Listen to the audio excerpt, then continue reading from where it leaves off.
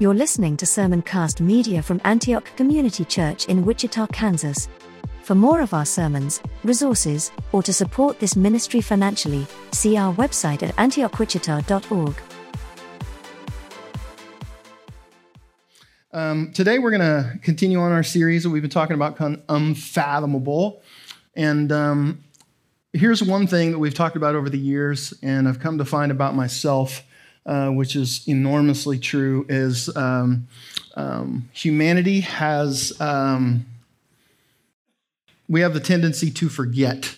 And so when I say that, and I don't just mean where's my keys, where's those kind of things, but historically, God's people, when they take their eyes off of him because they're just being random and not being on purpose, there's this tendency to just forget who he is. And none of us would say, yeah, I forget God. No, we don't say that. But in our spirit, what I mean is we don't purposely look upon him, worship him, be amazed by him, bless him, which is a biblical principle, like David speaking to his soul, bless the Lord, almost like there has to be purpose to it.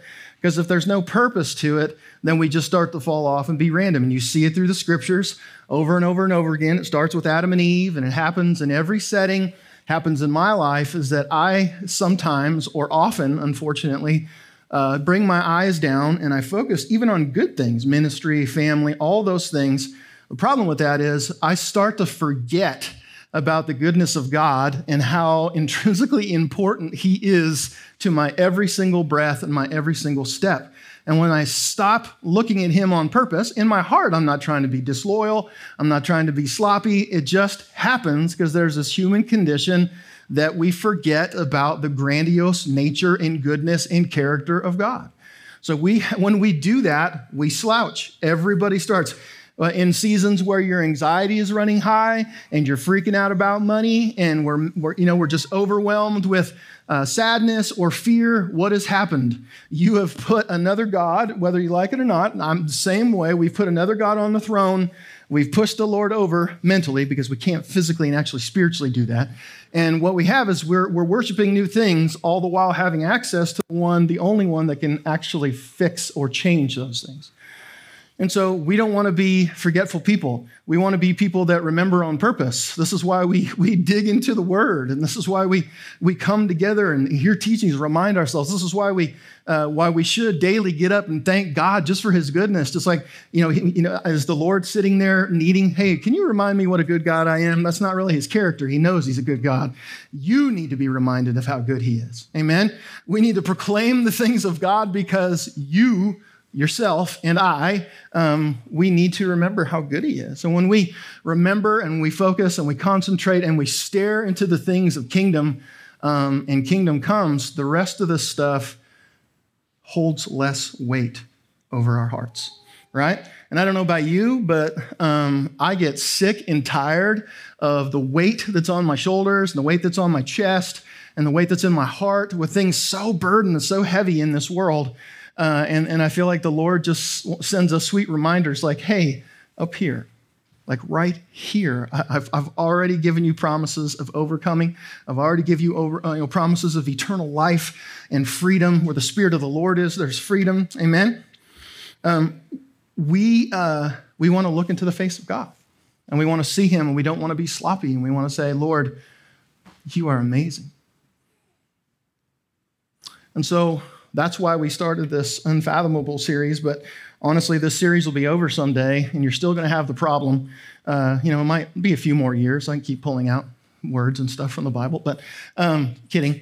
The thing is that if we don't get into rhythms and hold each other accountable, disciple each other on how to spend time in the presence of God every day, this stuff just fades.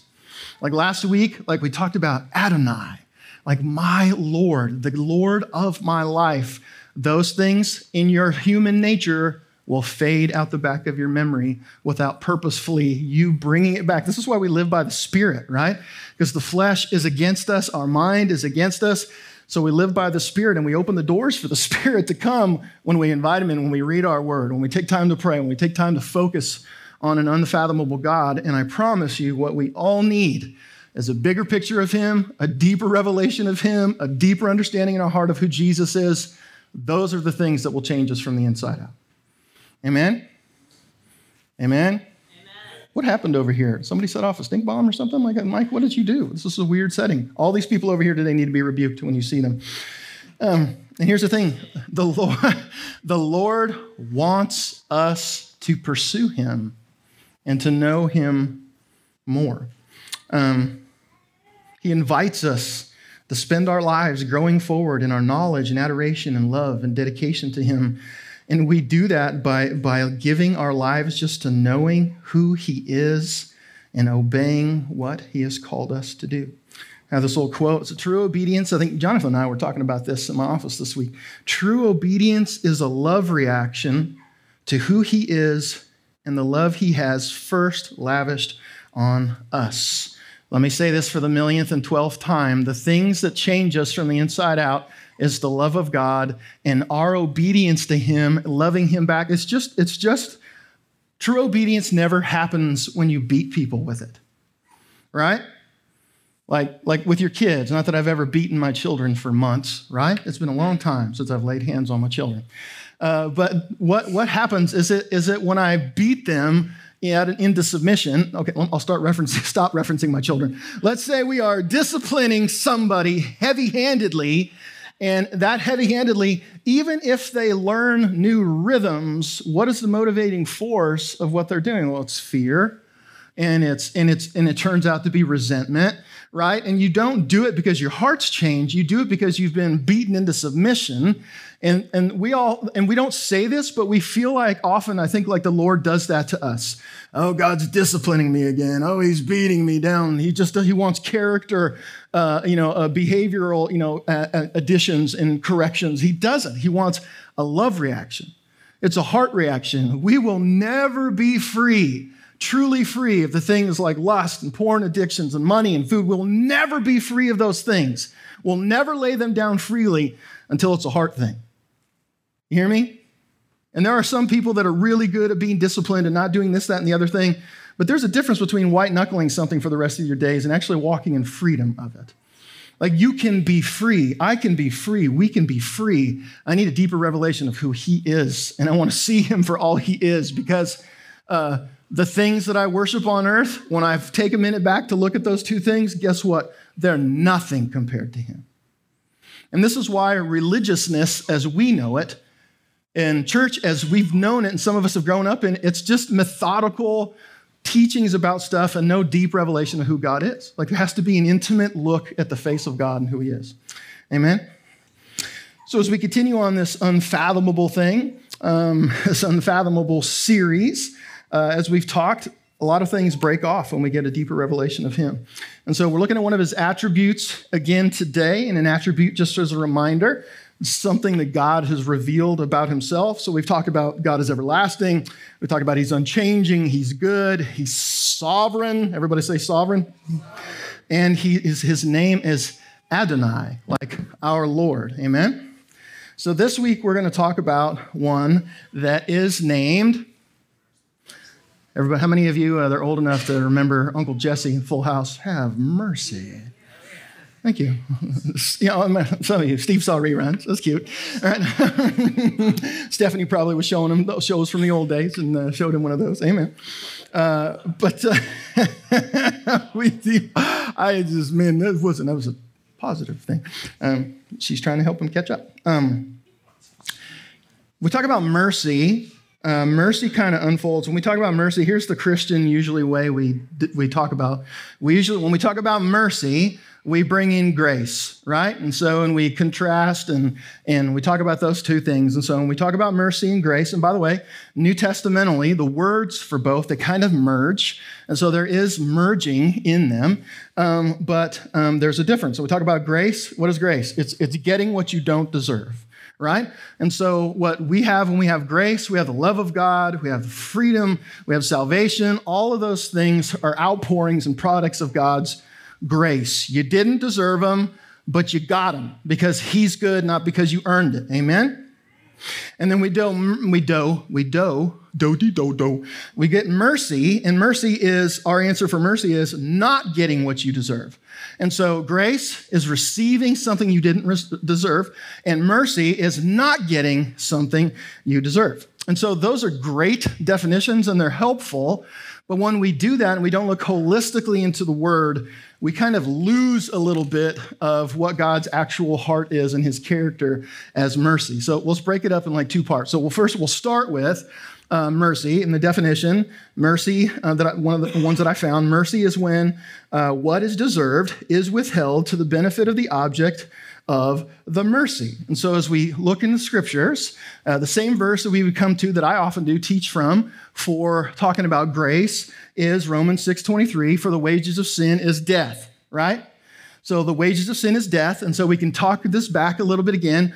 The only thing we deserve, again, is what?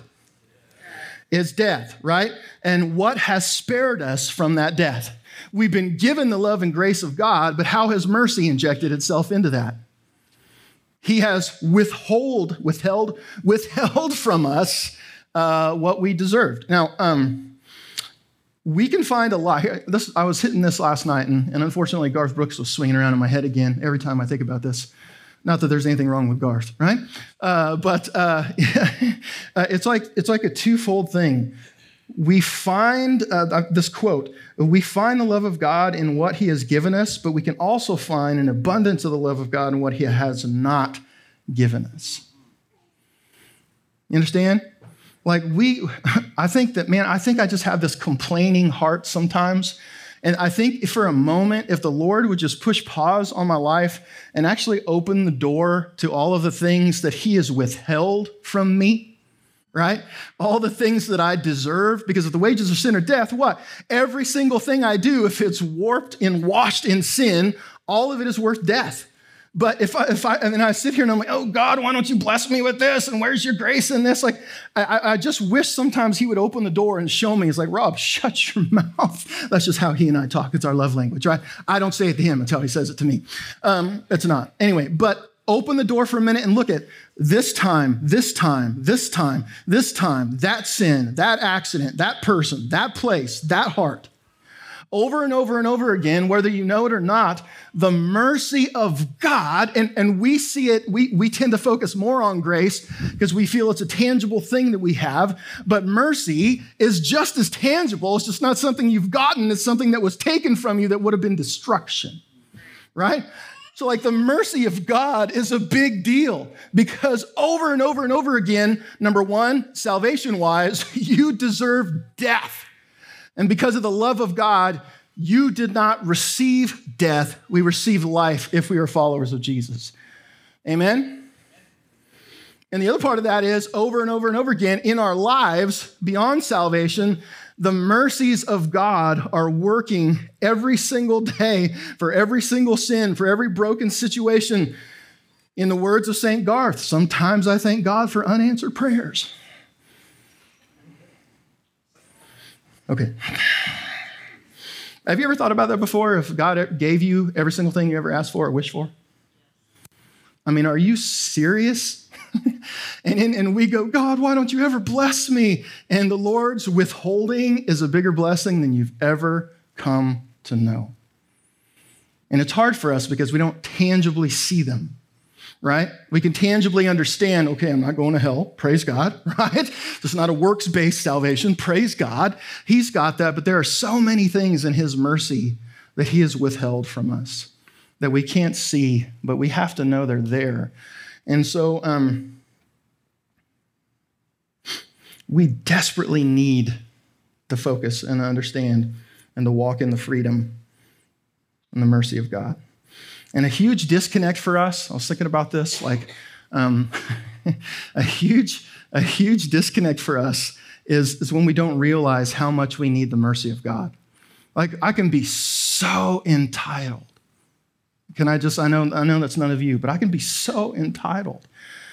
But I desperately need the mercy of God to continue day after day. And I'm glad the scripture's saying the mercy's new every day, every single day. The mercy of God is withholding what we deserve, withholding situations in his sovereign will that even though we might have wanted, He knows what's best for us.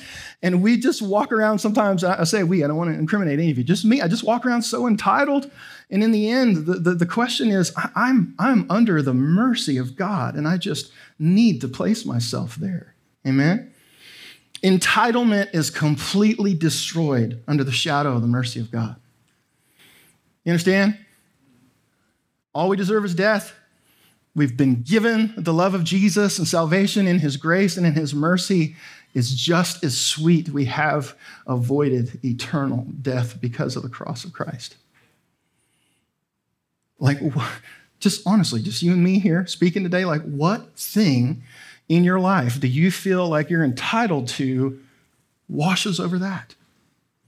There's not a single attitude or heart or tangible thing that Rob Dans deserves that is over the mercy of God. And we know that, but in the end, I start to treat these things like I do deserve them, right? And in the end, if the sovereign God of heaven hasn't given it to you, guess what? It's the mercy of God. And what he has given you is the grace of God. And it's enough. Amen? We desperately need a reminder on the sweetness of the mercy of God. So that's one part. So we've avoided, because of God, he has taken from us. I say avoided like we got out of the way. Like, no, we were right in the way. The bus was coming and the Lord grabbed us, right? So we've talked about that. And the other part of this that we kind of miss by our just square definitions and platitudes is the Old Testament word that translates as mercy is actually loving kindness. And so when we look at that, there's two things. There's the point of not receiving something that we deserved, but the other part of it is he's merciful. And when we talk about merciful, it's actually a characteristic of God. Everybody say characteristic. This quote, mercy is not only the absence of getting what we deserve, it's also the heart of compassion of God that brings us mercy. A.W. Pink says, his ready inclination to receive the misery of fallen creatures. And Wayne Grudem, I very rarely quote Wayne Grudem, but here he is. God's goodness towards those in ministry, Happy Pastor Appreciation Month. In ministry and misery go the same hand. Anyway, misery and distress. They don't. It's always great. There's never an issue. There's never misery. Somebody's going to have to tag in and take over. Listen, do we understand, like, God is merciful? And we talk about the mercy of God. It's a truth, but it's actually a personification of him and his loving kindness. It's what fuels, it's the compassion of God, right? It's the longing, and I think sometimes we get into this place where God's so far away that he's not compassionate. He's just, sovereignty. People go overboard with sovereignty and think like God just does things and we're puppets and we're just little tinker toys. But in the end, like the mercy of God is over us. He's merciful. Like when you look to the scriptures and like he heard the cries of Israel and Egypt. He heard them. It's documented that the Lord had compassion on them because of their captivity. Look at Psalms 145, 8 through 9.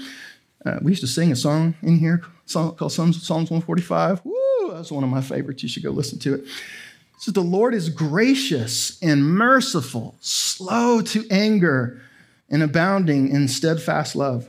The Lord is good to all, and his mercy is over all that he has made. Mercy is a major character of God. He genuinely loves you. He genuinely has compassion over us. He knows our suffering. He knows our brokenness. See, that's why when we talk about sovereignty a couple of weeks ago, we're like, God was in the room when broken things happened to you. And a lot of people have a disconnect with that. And they're like, well, how come he let it? We talked about that.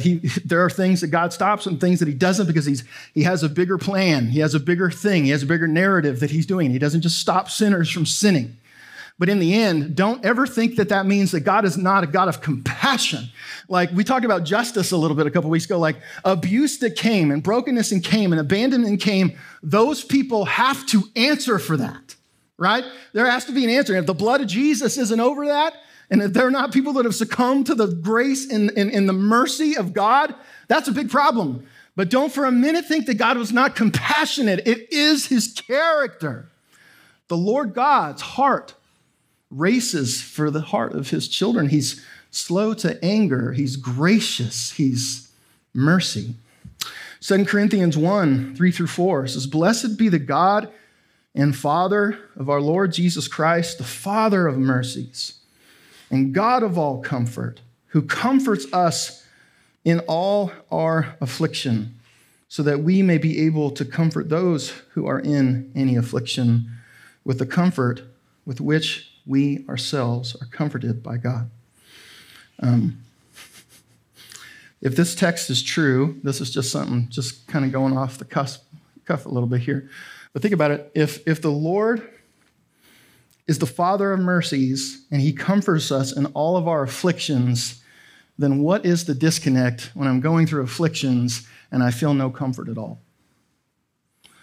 Either the Lord is a liar and the scriptures aren't true, or there is a disconnect in the middle of affliction where I am not receiving the comforts of God. Because to be honest, I don't like how he comforts me sometimes. Right?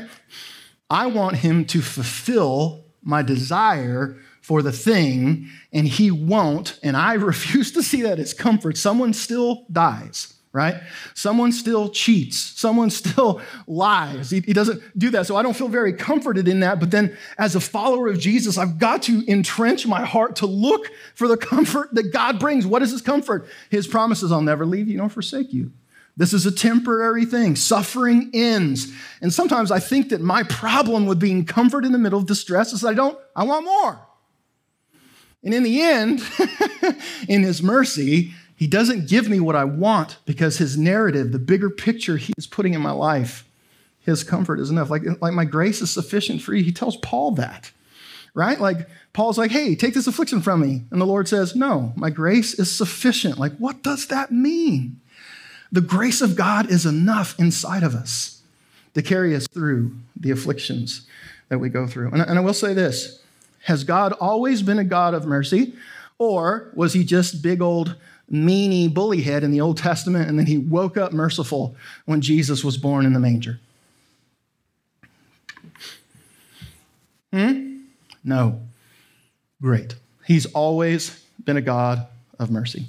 This is where a lot of biblical illiteracy comes in and where people think like, "Oh, that's the Old Testament God." There's no variation between the Old Testament God and there's no variation in the God of creation and the God of revelation. There's no variation. There's no change in him. He's unchanging. He's always been good. We see the mercy of God manifest itself in the garden, okay? God tells them, you can have all this, all of it. Just this one thing, stay away from it. And he says, if you eat of it, you're surely will die. Poor Shirley, right? You will surely die. And what happens? What do?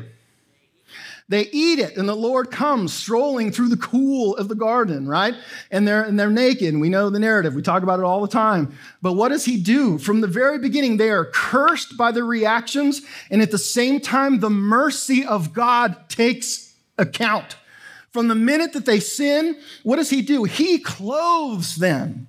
He literally clothes them. That is just the merciful heart of God working towards them. And then Genesis 3:15, he puts the promise of their relief coming. The fact that he injected that promise of Jesus in Genesis 3:15 is the mercy of God. He loved them. Their consequences were death. And in his mercy, they didn't receive eternal death as a people. We didn't succumb to the sins of Adam that happened right there. We actually are under the new Adam, Jesus, perfection, mercy. Amen? God's mercy comes immediately in the garden. God's mercy in giving Isaac to Abraham and Sarah. His mercy, his heart that rushes in for his people that are in captivity. You ever read through the book of Ruth, and you have Naomi and Ruth, and the mercy of God, like these are two widows that can't fend for themselves, they have no provision, and he just provides. He could have left them in their state of just being uncovered. No man in that society means you're poor and you're begging. And what happens? They send this kinsman redeemer, Boaz. By the way, it's foreshadowing a picture of Jesus. This kinsman redeemer that comes in. Why? Because it's the merciful heart of God chasing after his heartbroken daughters. We see the mercy seat in Scripture, and we talk about the Old Testament when you see things like in Exodus 25, and it's referenced in Hebrews 4. So we have the holiest of holies in the tabernacle, right? Like inside the tabernacle in the very inner courts, there's some furniture in there from IKEA, right? That was really what was wrong with the priests, is they were spending a lot of time putting together stupid IKEA furniture. That might have been blasphemy, I don't know. But there was the Ark of the Covenant inside of this place, right? And the top of the Ark of the Covenant, what was inside the Ark of the Covenant? Okay, what were the tangible things? Say it again. Okay, Ten Commandments, right? Somebody else's. Okay, we'll get to that. Listen, but the top of the Ark of the Covenant was called the mercy seat. There's these cherubim, it was gold, and what was the point of that? The seat in there. Why was it called that? It was this place where God symbolically sat and mercifully dealt out his mercy to his people as they came and they made sacrifices. Like this mercy characteristic is all over the place. Everybody say mercy seat. Mercy has always been in his character and has played itself out and still today throughout history. So I wanted to walk through a couple ways like mercy shows itself out in our lives. And the first one is it's just the mercy we receive. Everybody say receive. And so here's some things scripturally that I hope you find interesting. If not, you will just bear with me till you go to lunch. But here's the deal. His mercy covers the earth. And what do I mean by that? So Matthew 5:44 through 45 says something really interesting, okay? But I say to you, love your enemies and pray for those who persecute you, so that you may be sons of your Father who is in heaven. Listen, for he makes his sun rise on the evil and on the good, and sends rain on the just and on the unjust. There is a part of the mercy of God that everybody on the face of the earth receives. And as we look at this scripture, he causes the sun to rise on the good and on who? The evil, right? He causes rain to fall on the just and on who? The unjust. Like there's provision, amen? It seems ironic to me that I was a person, just like maybe Paul one time, but I would curse the people of God and curse God, and with my very mouth, I would denounce the things that later became the sole focus and heart of my life, and the mercy of God still let me breathe. The mercy of God still let the stupid words come out of my mouth. The mercy of God still allowed me to have a family and a job and provision. Like it's the mercy of God, the very mercy of God. People that will curse his name today are under his mercy, because in a second, the God of heaven could go, and you could take that to the bank. Does everybody understand what I'm talking about? Yes. How patient is he in his mercy with his creation? And we know, like different places like Matthew 24:14, and he is not, we can't even count his patience. He is being patient so everyone will hear and everyone that are his will have a chance to respond. Amen? So today, the people outside that protest church and hate this and think that Jesus is a scam, you see it all the way on the news in this society we live in anymore. Like, I don't think they understand, but we should like give God thanks because he is patiently being merciful to them in their foolishness. Amen? And by the way, he's done that with every single one of us before we called on his name. And so there's that kind of mercy. The sun rose in Argentina today. The mercy of God, right? There was food and provision in China today. Communist leaders enjoyed relationship today, right? Yeah. That's all the mercy of God. But there's another part of mercy that's the sovereign mercy that he shows just to those who are his. And so the first one is our salvation is absolute mercy. You hear me? Your salvation is the absolute mercy of God. Like Titus 3:4-6. But when the goodness and loving kindness of God our Savior appeared, he saved us, not because of works done by us in righteousness, but according to his own mercy, by the washing of regeneration and renewal of the Holy Spirit, whom he poured out on us richly through Jesus Christ, our Savior. 1 Peter 1:3. Blessed be the God and Father of our Lord Jesus Christ. According to his great mercy, he has caused us to be born again to a living hope through the resurrection of Jesus Christ from the dead.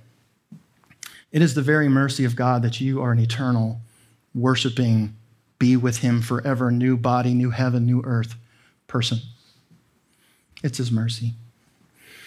It's another one. Scripturally, we look, and his mercy, his kindness leads us to repentance. Romans 2:4, do you presume on the riches of his kindness and forbearance and patience, not knowing that God's kindness is meant to lead you to repentance? What we were talking about earlier, it's not just a wrath of God that leads us to surrender, right? Maybe some of you had a good turn or burn sermon when you were a kid, right? You're like, man, I don't want to go to hell, right? And by the way, it's a really good thing to not want to go to hell, amen? But that is so marginally fractional when you think about the extent of who God is and what his love is. He didn't just save us so we don't go to hell.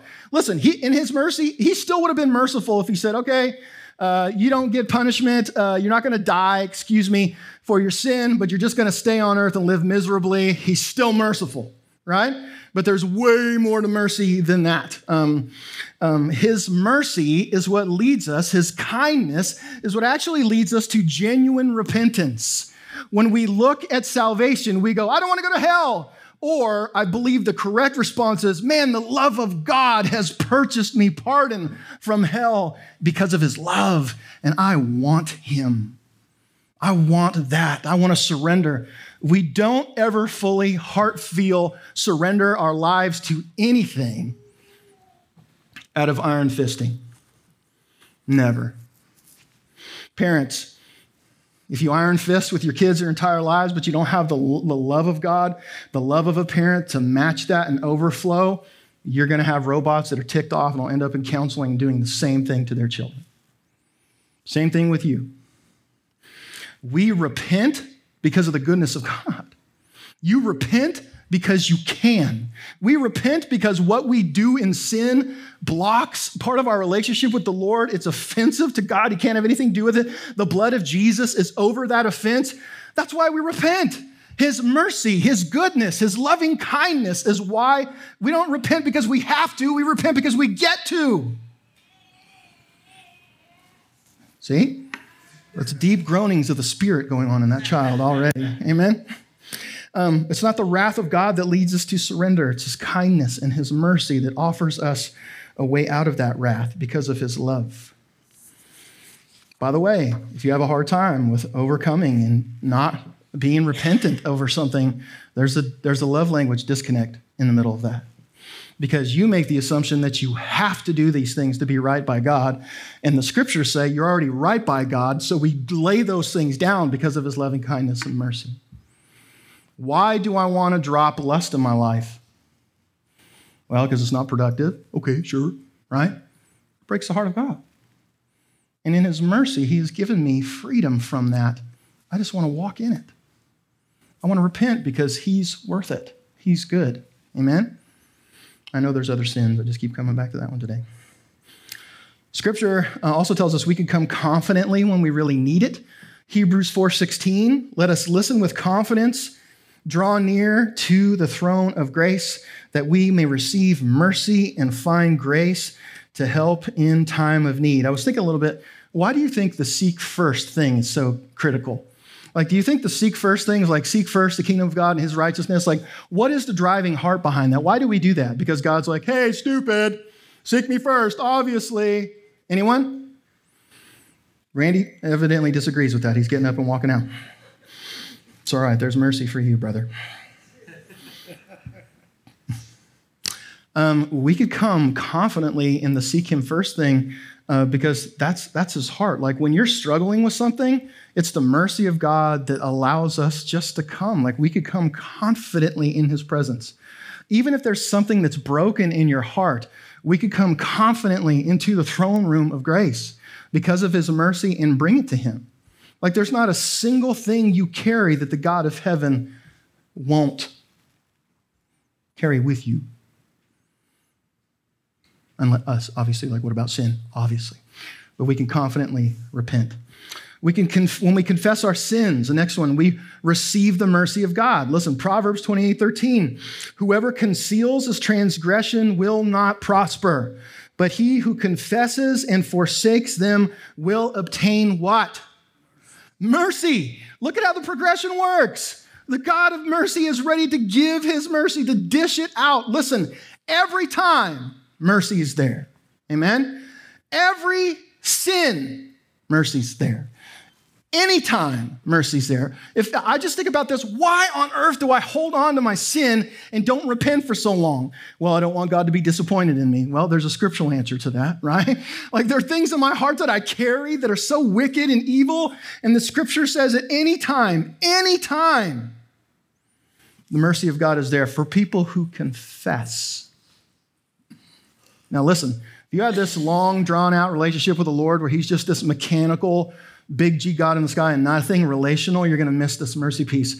There is mercy for sinners coming to repent at the feet of God. Mercy. Every time. It begs to differ. Why do we hold it for so long and try to hide it when there's not a single thing we can hide and hold away from the Lord? Like forgiveness and freedom comes, the mercy comes when we come to the confession, and the confession is not withheld.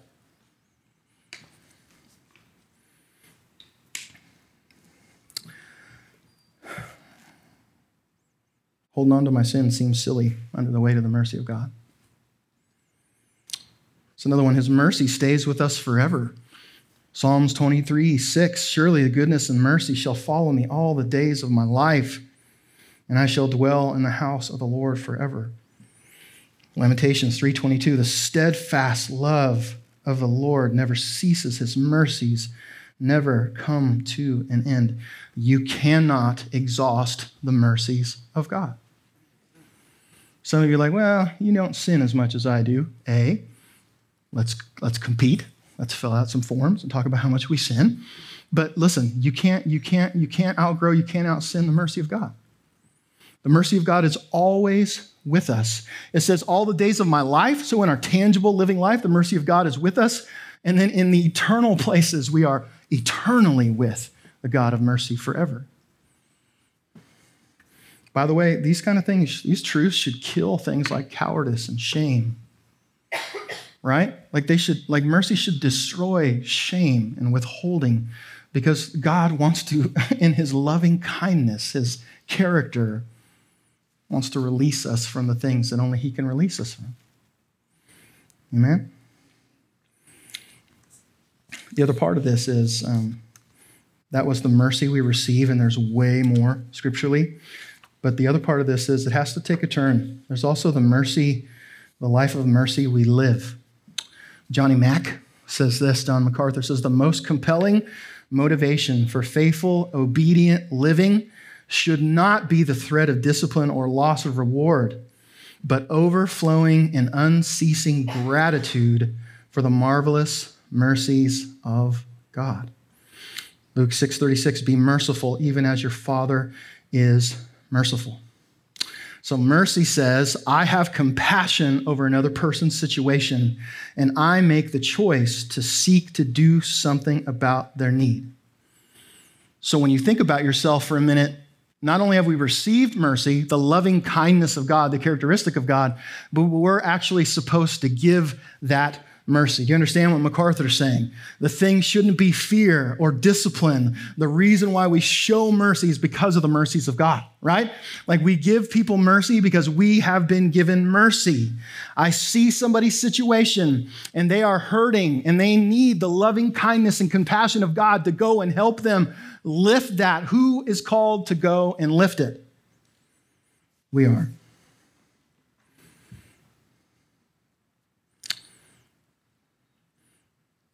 And the problem with this is it's a litmus test because the degree in which I give mercy is honestly a litmus test for how I've understood mercy. How many times do we see it in the scripture in New Testamental stories about the guy who's been given freedom from his debt? And what does he do? He has like enormous debt from his master, and he's been given full pardon. And what does he do? He goes and overlords a lack of mercy on this guy who owes him much less, but he wants to throw him in jail. And the master comes back and he says, what? No. And that's a great story, but that is a personification in life that I have to put over my life. Like, God has given me so much mercy, yet I can still demand things out of people that I have no right to demand. I still expect and I still want the things and direct obedience of people, and I want every situation to work out in. And when people mess up, how aggressive am I with my mercy when people fail around me? When people fail around you, my kids, my friends, my spouse, do we give the mercy that God has given us? And sometimes the reason why I don't give mercy is because I've forgotten how rich and sweet that the mercy of God is in my life.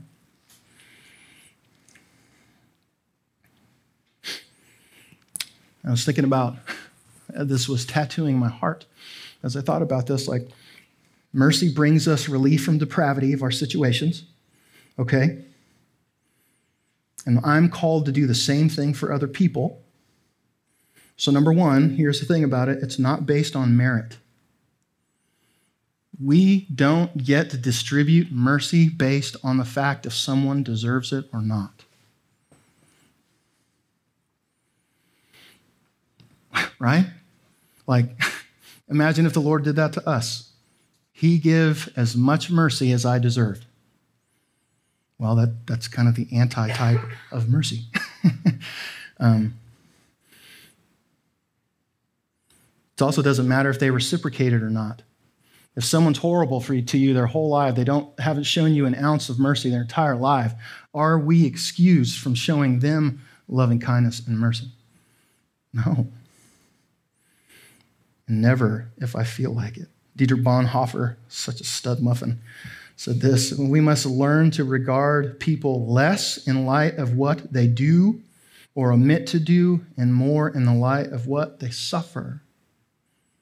Listen, that is the merciful heart of God working his way through our lives.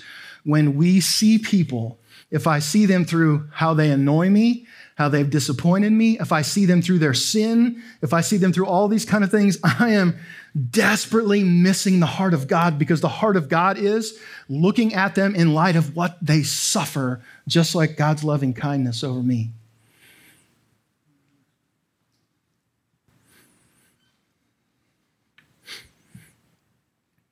I have to confess, I struggle with having a heart of mercy over a lot of people, especially over the years of doing doing ministry for so long.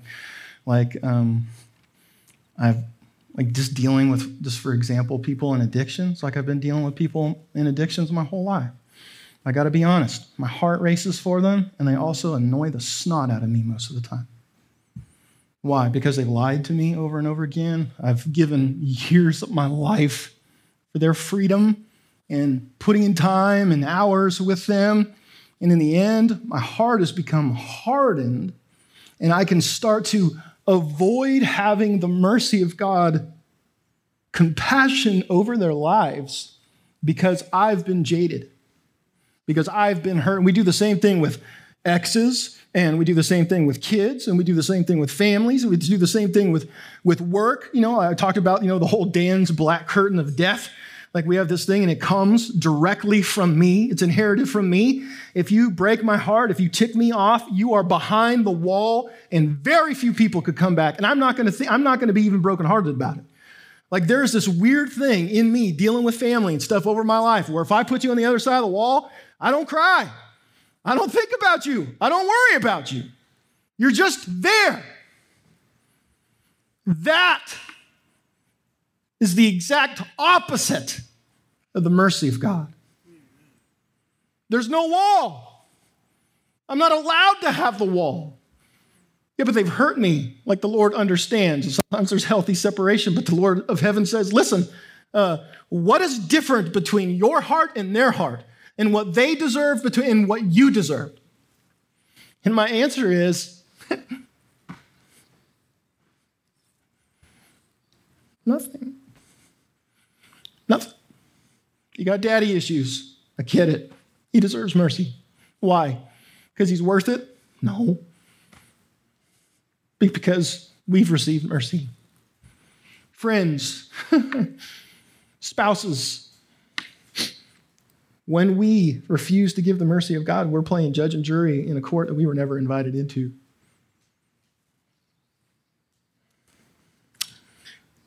And we need to repent. So as we just turn the corner, I was thinking about these targets of mercy. And I don't mean like targets you shoot at, praise God. Like, what are areas where I need to be on purpose with mercy in my life? Like, number one, like our spouses. Like, our spouses deserve the mercy of God in our lives. And by the way, the people we're closest to, they should be the people that get the biggest access to the attributes of God because they're with you the most, right? And so my spouse deserves mercy, and I deserve mercy from my spouse. Remember, those of us who have great memory, man, I am not the best with dates, but I can catalog things my wife has done and said over the last 25 plus years, like literally first year stuff. I can go, whoop, whoop, and she's like, I forgot about that. I've never even thought about that in 12 years. I'm like, yeah, right? That woman deserves nothing but mercy from me. Or kids screw up. They deserve mercy. Kids, your parents, praise God, hallelujah. Your parents deserve mercy. What about the ones that have done horrible things or abandoned you or disowned you, whatever? They deserve the mercy of God. Not because they're worthy, but because you have been given mercy. Our friends, the church, hot dang. The church deserves mercy. The poor, the orphan and the widow, which is the only receivable religion of heaven, is those who care for the orphan and the widow. And our enemies deserve the mercy of God. Now think about that. It's an empowering thing. If I don't want to give my enemies mercy, because then I lose control of the situation. And then if I have to give them mercy, and it means like I'm dying to something. Yeah, that's the whole point, right? Like the people that hate you the most, they deserve the mercy of God from you because we were enemies, separated from God at one time, and because of his great mercy and love for us, we're in, right? And so that's why the scriptures are like, man, heap burning coals on them, right? Like that's how we do it. You know what? I hate you a lot. I'm going to love you really well. It seems weird, but that's how it kind of goes, right? But not because of our own strength, but because of the love of God. Mercy coming from God's people is the very heart and actions of Jesus that change the world. I know a lot of people want to bash the church these days, and well, if we did more things, like you realize like hospitals exist because of the church, right? Schools in many areas exist. Food feeding people exist because the church, we just somehow, that heart over the years, we just kind of lost that. Like the mercy of God. Everybody knows what we're against, and we are against some things biblically. But if we don't approach that place with mercy, no one's going to hear that.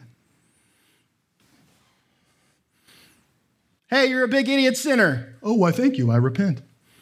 How many of that did that work on a lot of you? Anyone? No. Listen, God is an unfathomable God of unfathomable mercy that has spared us from the wrath that we deserve because he loves us. He calls us to give that same mercy away to others without limit, without condition, and without question. I have this long-winded quote from Spurgey Baby, but I think it's good. Sin is a thing of time, but mercy is everlasting. Transgression is but of yesterday, but mercy was ever of old. Before you and I sought the Lord sought us. Though the woman was made to feel great sorrows, yet those were connected with a happy event which causes the travail to be forgotten. This is childbirth, right? Part of the curse was there was pain in childbirth, and that was given. But the mercy of God, what happens? It's wiped away with the thing that comes from it, right? Like that's the plan and heart of God. There was a tenderness in the dread utterances of an offended God, and mainly so because almost as soon as he declared that man must labor and die, he promised that the seed of the woman shall bruise the serpent's head. Assuredly, the Lord our God is by very nature very pitiful and full of compassion. Men may be cowed by power, but they can only be converted by love. The sword of justice hath less power over human hearts than the scepter of mercy. He who notices God's mercy will never be without a mercy to notice. Like, wow.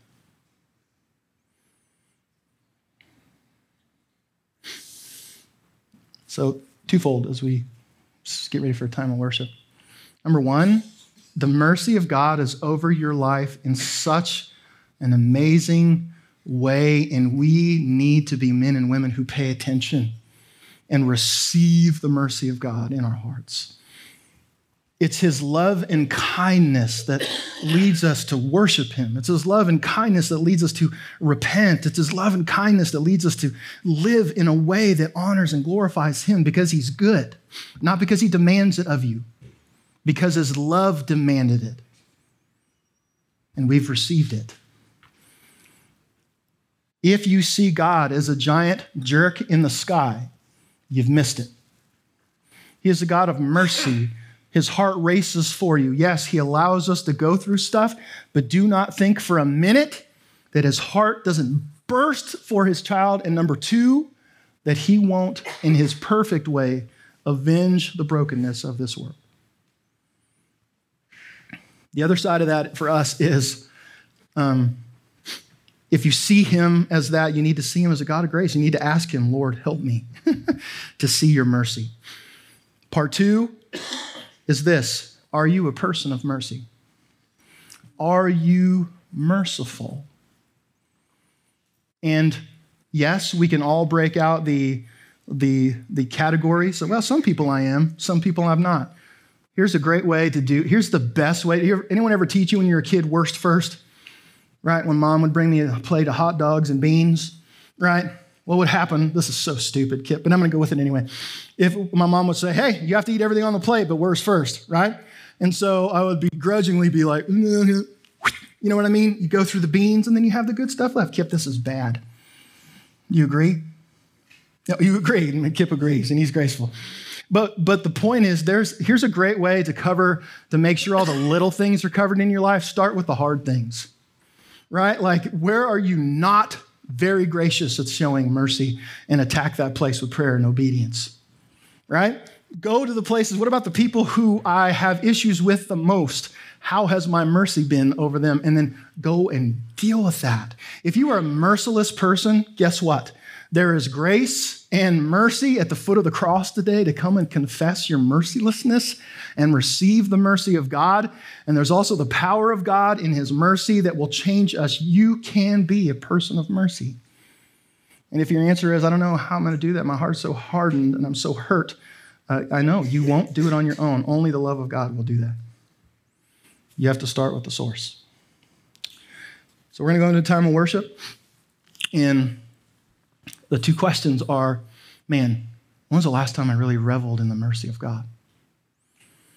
Do I have any idea the amount of things, millions of things probably, that the Lord has withheld from me that I deserve? And when was the last time I just worshiped him for the things, this sounds weird, right? When's the last time I worshiped him for the things that I have no idea about? Like, have you ever just worshiped God for the unknown? We should, because in the unknown, there's a lot of things that we deserve that he withheld. And number two, man, just allow the Lord to put a scope on our hearts and just say, man, do I give mercy like I've gotten it? And if not, Lord, receive my repentance.